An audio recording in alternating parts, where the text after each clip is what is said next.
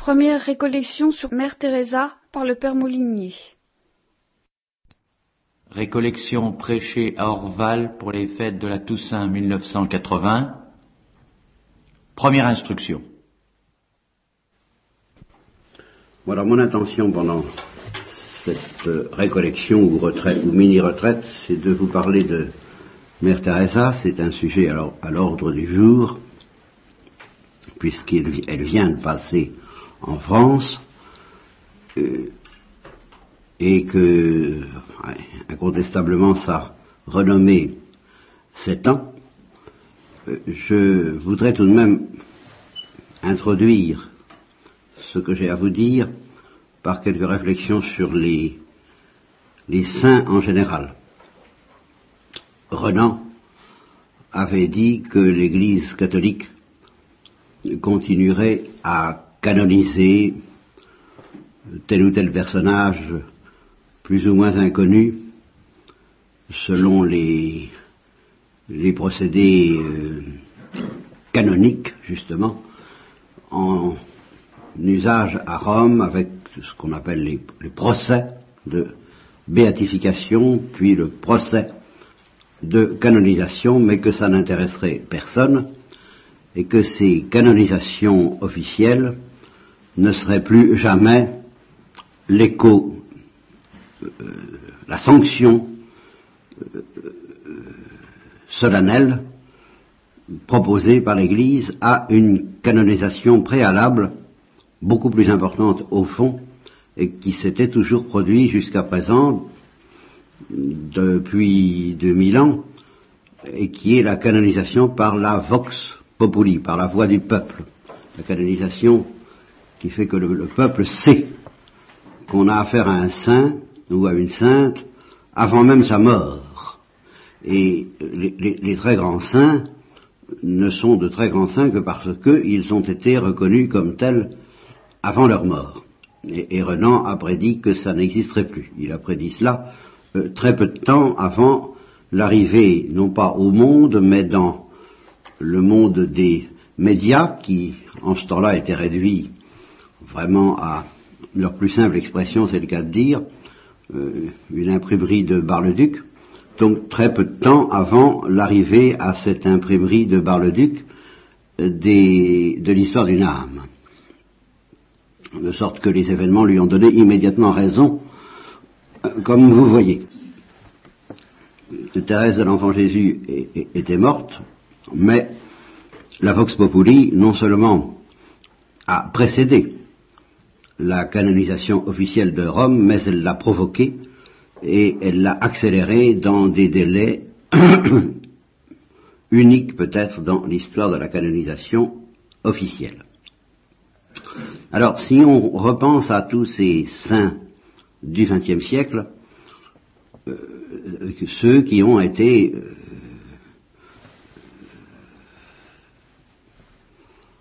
en osmose, en communion avec le peuple, avant même toute déclaration solennelle, eh bien, nous sommes plutôt gâtés au XXe siècle. Je vous rappelle la série de saints très exceptionnels auxquels nous avons eu droit, à commencer justement par Thérèse de l'Enfant Jésus à l'aube du XXe siècle, exceptionnelle par l'ouragan de gloire qui a provoqué la canonisation officielle, exceptionnelle par son rayonnement mondial.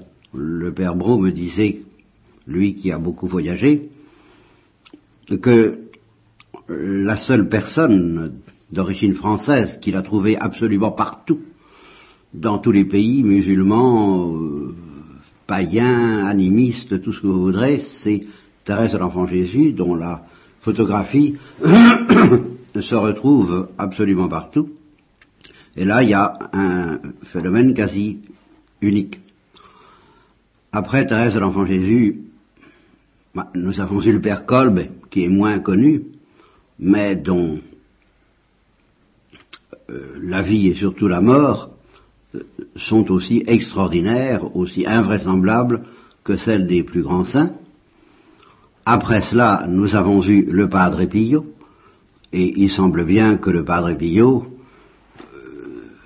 ait reçu des dons, des charismes, comme il y en a eu peu dans l'histoire de l'Église, et je ne parle pas seulement des stigmates, je parle de la bilocation, de sa faculté d'aller prêcher à des personnes qui étaient situées aux antipodes alors qu'il restait à San Giovanni Rotondo.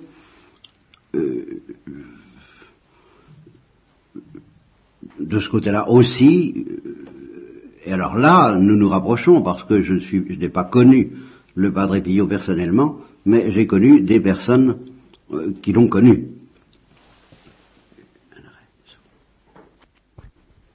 Alors après le Padre Pio, je ne parle pas de Marthe Robin qui n'est pas morte, qui est entourée d'un profond mystère parce que on veille sur elle. Enfin, il semble bien qu'on ait affaire à quelqu'un d'authentique. Et alors, eh bien, de nos jours, Mère Teresa. C'est au point que tout de même, à la télévision, elle est passée récemment en France 2 fois, à la télévision, le commentateur a dit « Mère Teresa, une sainte, peut-être ». Pour qu'un commentateur de télévision se risque à une suggestion de ce genre, il faut que la voix du peuple ait déjà parlé. Alors, il s'est produit au sujet de Mère Teresa quelque chose qui pour moi est entièrement nouveau, car je n'ai jamais vu vivre de ces très grands saints en personne. Je ne suis pas allé voir le Padre Pio, j'aurais pu. Je pense que ceux qui voyaient le Padre Pio le voyaient, bien sûr, mais ne le voyaient pas vivre. Ils entrevoyaient pendant quelques minutes, dans les cas les plus favorables, quelques secondes, en d'autres cas, son visage. Et je connais quelqu'un qui m'a dit c'est un peu terrifiant quand on est près de lui parce que ce n'est qu'un œil, ce n'est qu'un regard, et qui vous déshabille entièrement, et en un instant, on est à nu comme si on était devant Dieu. Je ne sais pas si vous avez entendu parler d'une photographie, soi-disant, du Christ ressuscité, que vous pourriez trouver dans un livre qui s'appelle La rencontre de deux amours de Don Massabki, lequel m'a fait présenter cette photographie avant de la mettre dans son livre. C'est une photographie très étrange, très mystérieuse en effet, et quand on voit apparaître le Christ, car on ne le voit pas tout de suite, c'est un paysage de neige, on voit des traits blancs et noirs, on voit pas très bien, c'est comme dans certains dessins où il s'agit de découvrir le visage de quelqu'un, mais quand le visage apparaît, eh bien là aussi on ne voit que 2 yeux qui vous traversent de lucidité et d'amour, enfin, un amour redoutable parce qu'il vous transperce. Eh bien, pour cet homme qui avait vu le Padre Pio, j'en ai connu 2, l'un s'est retrouvé, qui n'était pas pieux du tout, qui déclarait n'avoir pas la foi, s'est retrouvé à genoux sans s'apercevoir comment ça s'était produit. Il s'est trouvé brusquement à genoux dès qu'il a vu le Padre Pio, et l'autre alors me disait, on est nu, on est déshabillé, on est transpercé, ce n'est qu'un œil. Et cet œil vous dit 2 ou 3 paroles, c'est tout, du genre de celle que dit Mère Teresa, Dieu vous bénisse, et puis c'est fini, et on repart de là autrement que on ne l'était avant de l'avoir vu. Alors, tout ça ne m'est pas arrivé. Encore bien moins ai-je pu voir vivre un saint ou une sainte dans la vie quotidienne. Alors là, c'est un des avantages de la télévision. Il faut reconnaître que dans cette masse d'inanité et de néant qui déferle sur les petits écrans, il y a de temps en temps une perle précieuse, et là c'en est une, et j'ai pu garder cet enregistrement, ces deux enregistrements, j'appelle ça des enregistrements sur magnétoscope, et c'est grâce à ça en partie que je vais vous offrir ces conférences sur Mère Teresa.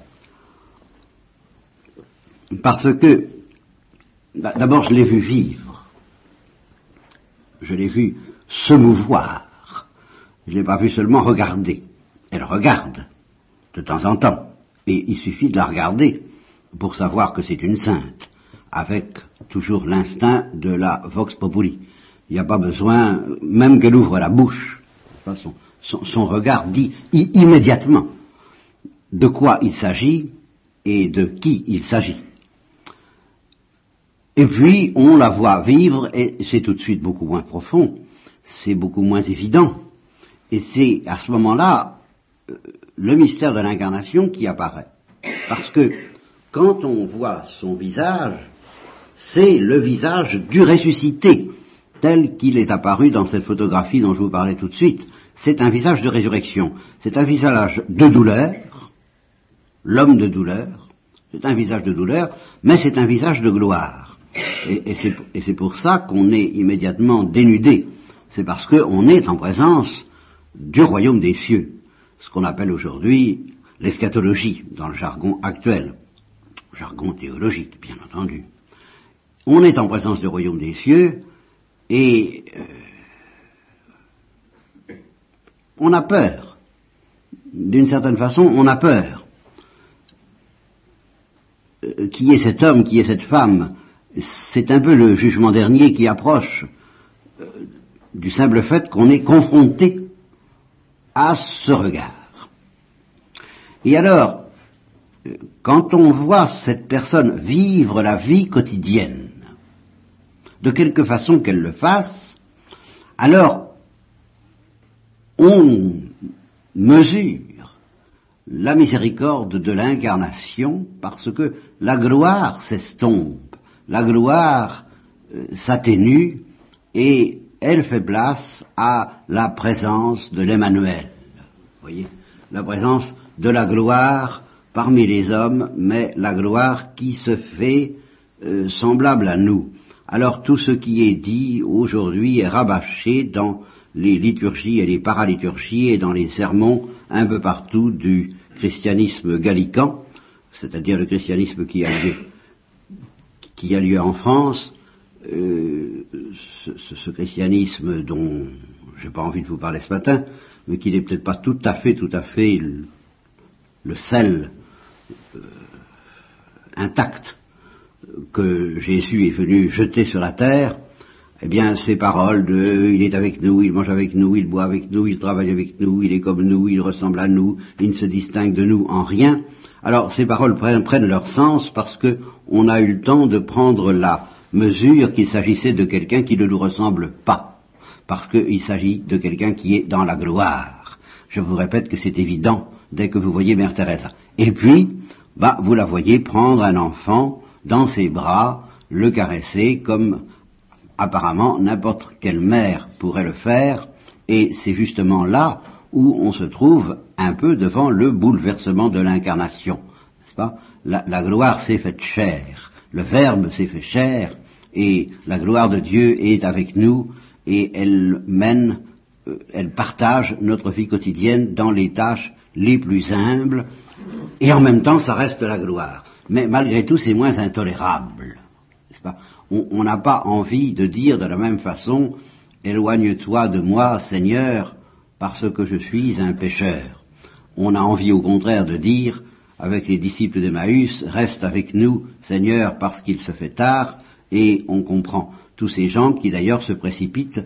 J'ai pas vu ça tout de suite, c'est encore un avantage du magnétoscope, c'est que c'est en revoyant le film que je me suis aperçu que ces gens, ces pauvres qui courent après Mère Teresa, beaucoup lui embrassent les pieds, se mettent à genoux pour lui embrasser les pieds. Toutes sortes de gestes qui n'ont plus beaucoup court dans la paraliturgie gallicane, justement. C'est des choses que je regrette, mais c'est parce qu'ils avaient vu la gloire, et que devant la gloire, même si la gloire se fait humble, si elle lave les pieds des pauvres, des misérables, et c'est la gloire. C'est la gloire de l'amour. Alors, ils n'ont pas besoin qu'on leur dise de se mettre à genoux, ils se mettent tout de suite à plat ventre et ils essaient de lui baiser les pieds et elle est obligée de les repousser doucement.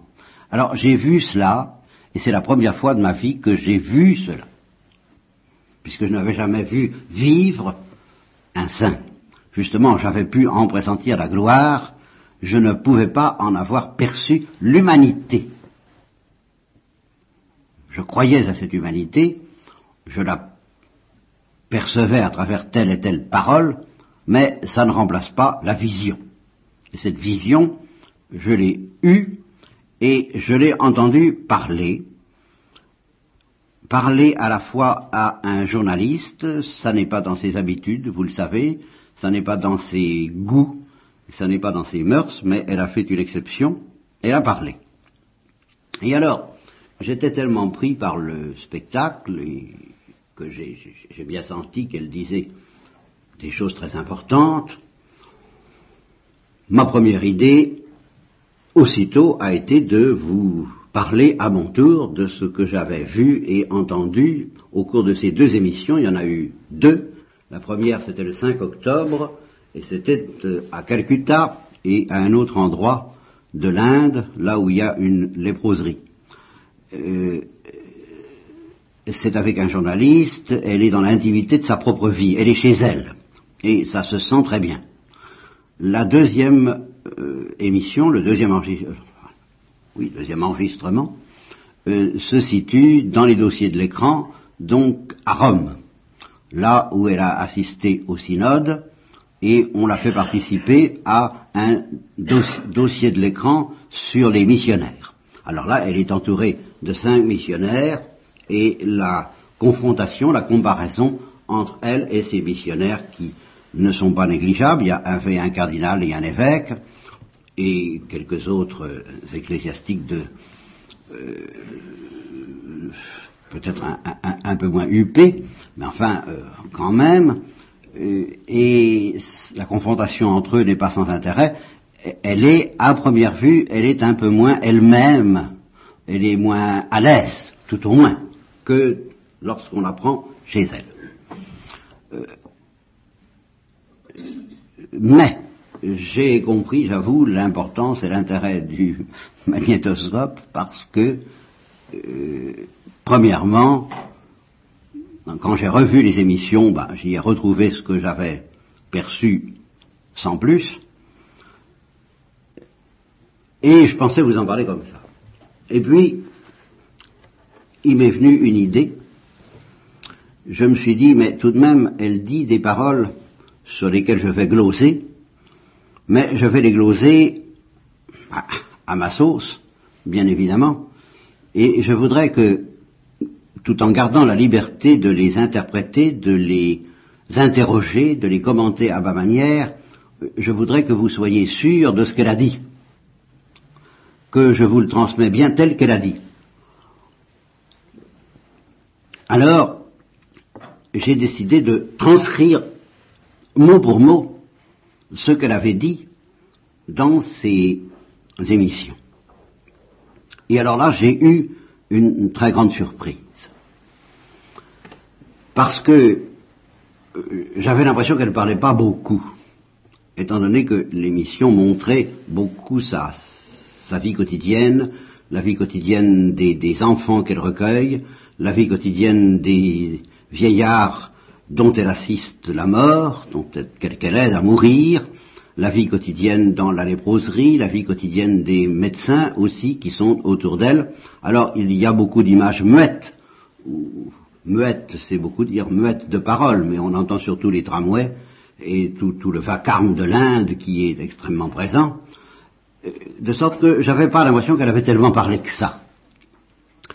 Et alors là j'ai fait un exercice que j'ai jamais fait de ma vie, parce que je n'aime pas écrire. Tous les livres que j'ai soi-disant écrits, je les ai dictés, je me suis astreint, et alors là, il fallait un magnétoscope, parce qu'il fallait arrêter l'image à chaque fois que c'était nécessaire, à recueillir à peu près tout ce qu'elle a dit.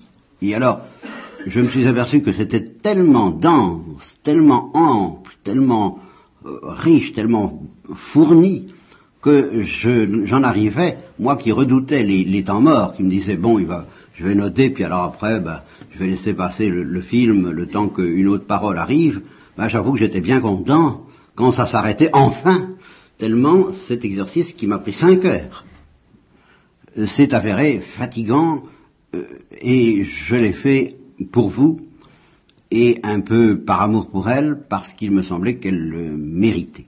Alors, avant de commenter, tout au moins d'un grand commentaire théologique, qui est extrêmement difficile et extrêmement fructueux à la fois, je vais vous lire, purement et simplement, à peu près tout ce qu'elle a dit, enfin tout ce que j'ai noté, c'est-à-dire la plus grande partie de ce qu'elle a dit.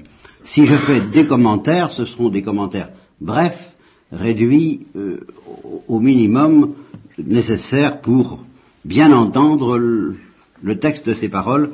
Et ce que je voudrais aussi, ce que je vais probablement pas pouvoir faire, c'est en restituer un peu la musique. Vous voyez, avant de parler, que ce soit au journaliste qui vient la voir, ou que ce soit dans le colloque des dossiers de l'écran, elle se recueille et elle regarde intensément devant elle, puis elle pèse ses mots, et puis elle se laisse quelquefois emporter, et on a l'impression, à la première vision et même à la deuxième, qu'elle, je ne dis pas qu'elle rabâche, non, parce que une Mère Teresa ne rabâche pas, mais que elle chante et redit un peu toujours la même chose, et c'est vrai, elle redit un peu toujours la même chose. Mais ce qu'elle dit, eh bien, je ne l'ai pas compris, je ne l'ai pas assimilé avant de l'avoir écrit. Parce que justement, à ce moment-là, je me suis rendu compte que même quand elle se répétait, chaque parole compte. Et alors je voudrais vous le lire avec une lenteur qui ne m'est pas coutumière et qui sera un peu un écho de la lenteur même de Mère Teresa, qui était également un peu la lenteur de Jean-Paul II, pour une raison différente. D'abord parce qu'il parlait à des foules, ensuite parce qu'il ne maîtrisait pas absolument le français, et cette lenteur m'est apparue comme quelque chose de très important pour faire passer la parole de Dieu, et quelque chose que j'avais sans doute méconnu, parce que c'était pas dans mon tempérament ou dans mon charisme, pendant les années où j'ai prêché jusque-là. Alors, allons-y, nous avons plus bien longtemps maintenant. Alors je crois que le journaliste lui demande ce qu'elle fait et pour qui elle le fait, pour qui elle travaille. Là, la question n'était pas formulée dans l'émission. Ça démarre comme ça démarre, c'est le générique, et on n'a même pas encore écrit l'invité de France 3, qu'elle commence à parler en réponse à une question qui n'a pas été formulée. Et alors voilà, je pense qu'on lui dit, mais de qui vous occupez-vous? Quels sont ces gens que vous recueillez, n'est-ce pas, et auprès desquels vous passez votre vie? Alors, imaginez-la donc bien condensée, mais pas d'une condensation intellectuelle, pas d'une condensation de théologien, quelqu'un qui livre son cœur lentement en même temps qu'elle parle. Les délaissés, les non-aimés. Évidemment, c'est la traduction française que je vous donne. Ça, alors là, il faudrait donner l'anglais, je peux pas tout vous donne. Je fais ce que j'ai pu, alors là, bien. Les délaissés, les non-aimés, les oubliés, de la société, les lépreux, les mourants. Voilà les plus pauvres parmi les pauvres. Alors, je pense qu'on devait lui avoir demandé, mais qu'est-ce que vous appelez les plus pauvres parmi les pauvres? Parce qu'en effet, c'est une de ces expressions favorites qui reviennent tout le temps. Il y en a une autre que nous verrons bientôt et sur laquelle nous aurons à beaucoup méditer. Enfin, celle-là arrive tout de suite, n'est-ce pas? Et on doit lui dire, alors, qu'est-ce que vous appelez les plus pauvres parmi les pauvres? Eh bien, les délaissés, les non-aimés, les oubliés de la société, les lépreux, les mourants. Voilà, les plus pauvres parmi les pauvres. Et alors là, une phrase qu'il faut reconstituer, là aussi, parce qu'elle n'est pas très claire au point de vue français. Parce qu'ils n'ont rien. Bon, alors, parce qu'ils n'ont rien, bon, sous-entendu, je me consacre à eux. Ça n'est pas dit. Mais c'est évident. Parce qu'ils n'ont rien, nous, les missionnaires de la charité, 1800 sœurs, 1800 religieuses, n'est-ce pas? Je vous le dis tout de suite. Nous, missionnaires de la charité, les religieuses, et aussi les frères missionnaires de la charité, car il y a quelques hommes, je ne sais pas combien. Nous nous consacrons à ces gens-là parce qu'ils n'ont rien, et nous nous consacrons à eux car, et alors là commencent déjà un peu ce que j'appellerais les paradoxes de Mère Teresa, ces paradoxes qui m'ont immédiatement fasciné, arrêté, et sur lesquels vous allez pouvoir ruminer pendant toutes ces fêtes de la Toussaint et de toute cette retraite. Parce qu'ils n'ont rien, nous nous consacrons à eux, car ils ont tellement à nous donner. Premier paradoxe. Parce qu'ils n'ont rien, nous les servons. Mais nous les servons parce que n'ayant rien, ils ont tellement à nous donner. Et ça me rappelle quelque chose alors que j'ai entendu cette fois, non plus grâce au magnétoscope, mais grâce au magnétophone, purement et simplement, ce que j'avais dit au cours d'une récollection sur la mort, et en avril 72, et où je parlais de la détresse des pauvres en général, de tous ceux qui souffrent et qui sont dans la détresse et qui sont ceux auxquels on fait la charité. Et je disais, les pauvres, il ne faut pas leur faire la charité simplement par bienveillance, par compassion et pour les soulager, ou plutôt c'est pas ainsi que les saints dans l'Église leur font la charité. Les saints courtisent les pauvres comme si les pauvres étaient détenteurs d'un secret, d'une pierre précieuse, d'une perle précieuse, d'un secret infiniment précieux, et qu'ils essaient d'obtenir ce secret auprès des pauvres. J'avais dit cela à ma manière, beaucoup moins bonne, beaucoup moins simple, beaucoup moins profonde, mais qui rejoint ce que dit là Mère Teresa, et je voudrais que vous ne passiez pas trop vite sur cette phrase extraordinaire. Car ils ont tellement à nous donner. Et alors, suite de ce paradoxe, conséquence de ce paradoxe et gravité de ce paradoxe, parce que alors là, ça va nous mettre tout de suite à notre place, mais nous ne sommes pas disposés à recevoir. Simple, très simple. Très simple. Et nous verrons par la suite à quel point Mère Teresa est officiellement et extraordinairement optimiste. Une des choses qui m'ont stupéfait, alors à la première vision de l'émission dans le miroir, et c'est la joie facile, l'atmosphère de bonheur, de lumière, il n'y a pas d'horreur, il n'y a pas de doute possible, il n'y a pas on n'est pas bouleversé par la souffrance, on est bouleversé par la gloire.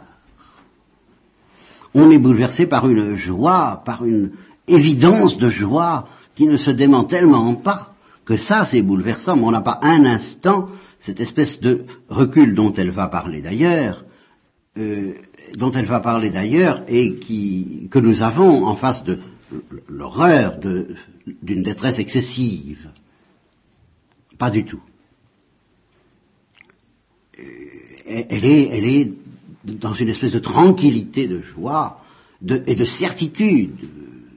Ça fait partie des phrases extraordinaires que nous allons lire, qui donnent l'impression que pour Mère Teresa, tout le monde est sauvé. Tout le monde est sauvé, mais en fait, tout le monde est sauvé, comme on dit. Alors là, dans le jargon industriel, tout le monde est sauvé dans un certain créneau, bien précis, qui est justement celui-là. Alors dans ce créneau dont elle parle là, alors là, oui, tout le monde est sauvé. Elle ne parle pas des autres créneaux, si ce n'est d'une manière allusive, extrêmement discrète, et là, nous en avons une qui est très inquiétante. Nous ne sommes pas disposés à recevoir. Nous ne faisons pas partie du créneau. Ils nous apprennent la paix. Oui, ces gens-là. Vous voyez le secret dont je parlais, et dont les saints sont avides, ils nous l'apprennent. Ils nous apprennent la paix, le contentement, l'amour. Ils nous apportent bien plus que nous ne leur donnons. Et elle évoque alors un exemple. Là, je n'ai pas transcrit toutes les paroles. Elle raconte l'histoire d'une vieille femme qui était en train de mourir de faim dans une misère incroyable qu'elle avait recueillie, et elle était littéralement en train de mourir de faim, comme tellement de gens à Calcutta et dans les grandes villes de l'Inde, et elle lui a donné du riz à petite dose pour essayer tout de même de la sustenter, et elle ne se souvenait plus de ce que c'était que le riz. Et elle a simplement dit, Mère Teresa le raconte, c'est ça, du riz. Et Mère Teresa ajoute, elle n'a pas eu de plainte. Elle n'a pas dit, pourquoi ne m'a-t-on rien donné? Je suis en train de mourir de faim. Non. Elle a simplement dit, dans un émerveillement analogue à celui de Mère Teresa en face du ciel, c'est cela, du riz. Et alors là, elle enchaîne sur les paroles de l'Évangile, très simplement. Elle dit, Jésus a déclaré très clairement, j'ai eu faim, moi, Jésus, j'ai eu faim, et tu m'as donné à manger. À chaque fois que tu as fait cela pour ces êtres-là. J'ai eu soif, j'ai été en prison. Et elle enchaîne également avec la parole adressée à Paul. C'est moi que tu persécutes. Pourquoi me persécutes-tu? Il ne dit pas, dit-elle, pourquoi persécutes-tu les chrétiens? Elle lui dit, pourquoi me persécutes-tu? Et alors, elle ajoute, il m'a envoyé pour 7 hommes, mais pas les hommes en général, pas des populations, pas des milieux sociaux, pour 7 hommes, 7 femmes, 7 enfants, frappés par la misère. Et elle ajoute tout de suite une chose sur laquelle alors nous aurons beaucoup peut-être à réfléchir. En tous les cas, moi j'aurai beaucoup à réfléchir, je ne sais pas si j'aurai le temps de vous faire part de toutes les réflexions que ça suggère en moi. La misère matérielle et spirituelle. Il a dit clairement, et alors là, vous voyez, c'est là où c'est pas si drôle que ça. Elle n'est pas si facile que ça, Mère Teresa. dans ce fleuve de joie qui ne condamne personne et qui ne s'indigne contre personne, qui ne s'indigne plus, car peut-être a-t-elle connu elle aussi la violence et l'indignation et la colère, mais elle a dû passer par un laminoir suffisant pour que tout ça soit justement liquidé par la gloire. Et alors, elle rappelle, il a dit clairement, Jésus, que quand nous serons morts, nous serons jugés. Vous voyez, le jugement n'est pas absent. C'est pas tout le monde, tout le monde il est beau, tout le monde il est gentil, tout le monde y va au ciel, c'est pas ça. Nous serons jugés selon ce que nous avons été et ce que nous avons fait. On n'a pas seulement faim d'un morceau de pain, on a faim d'amour, d'être aimé. Ça, c'est son obsession. Et à ce moment-là, d'autres images passent, on nous montre les enfants, elle les montre et elle dit, ils doivent rester chez nous parce que personne ne veut d'eux. Et elle évoque. Alors, quelque chose dont aussi j'aurais à reparler, et à chaque fois j'aurais tellement de commentaires à faire que justement j'ai préféré vous lire le texte. Elle évoque alors quelques-uns des échos, quelques-unes des répercussions de son action dans le monde, justement le choc qu'elle produit quand même, et qu'elle réussit à produire, et particulièrement chez les enfants. Et elle explique que beaucoup d'enfants, elle ne nomme pas la France, mais que beaucoup d'enfants font quelque chose, et ils donnent chacun à leur manière un verre d'eau, n'est-ce pas? Elle dit, là ça je n'ai pas ça dans mon texte, elle dit les Danois, les enfants du Danemark, donnent un verre de lait. Voilà. Alors chacun donne un verre de lait. Je ne sais pas comment il est acheminé, mais enfin, chaque enfant du Danemark donne un verre de lait. Oui, c'est pas grand-chose, ça se réduit à pas un verre de lait. Les Allemands donnent un morceau de chocolat. Les Anglais donnent je sais plus quoi. Je pense pas que c'est du pudding, mais enfin, c'est plus simple que ça. Bon, les Français ne sont pas nommés. Je ne sais pas pourquoi. Et elle ajoute, chaque enfant prend en charge un enfant. Alors, étant donné la quantité de nourriture qui sont données même aux enfants de Mère Teresa, ça ne va pas chercher très loin, vous voyez. C'est pas trop difficile pour un enfant de prendre en charge un enfant. Et elle dit, j'ai reçu des dons de Norvège, des petites gens, des petits dons comme cela, qui accumulés m'ont donné beaucoup plus que le prix Nobel. Et les étudiants du Bengale, rien que les étudiants du Bengale m'ont donné autant que le prix Nobel, 600 000 francs, je crois à peu près 600 000 nouveaux francs. Alors, question du journaliste. Alors là, elle est capitale, je m'arrêterai là-dessus puisque le temps presse, et que là, alors là, nous arrivons à quelque chose sur lequel je pourrais me contenter de faire la récollection. Le journaliste lui dit, mais n'avez-vous jamais été, au début, rebuté par les pauvres, dégoûté par les plaies, par le danger? Il y a des gens qui se disent, ceci est trop dur pour moi, je ne peux pas faire ça, et ils refusent de voir. Ça, c'est le journaliste qui dit ça, tranquillement. Il va jusque-là. Parce qu'ils ne peuvent pas, eh bien, alors, ils refusent de voir. Alors, réponse de Mère Teresa. Alors ça. Il arrive à tout le monde de parler ainsi. C'est naturel de ressentir un dégoût de ce genre. On éprouve une envie de fuir.